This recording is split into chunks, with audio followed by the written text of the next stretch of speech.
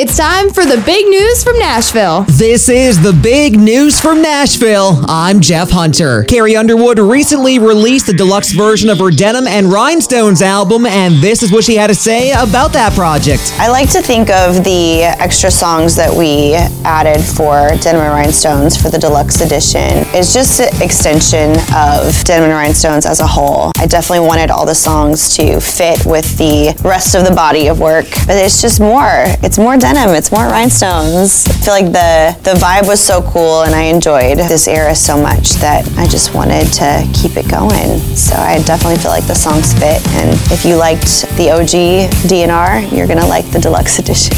I love the song Denim and Rhinestones first and foremost, but I thought there was just something so cool about the title of it that is very me that I wanted to name my album Denim and Rhinestones. That's the news from Nashville. I'm Jeff Hunter.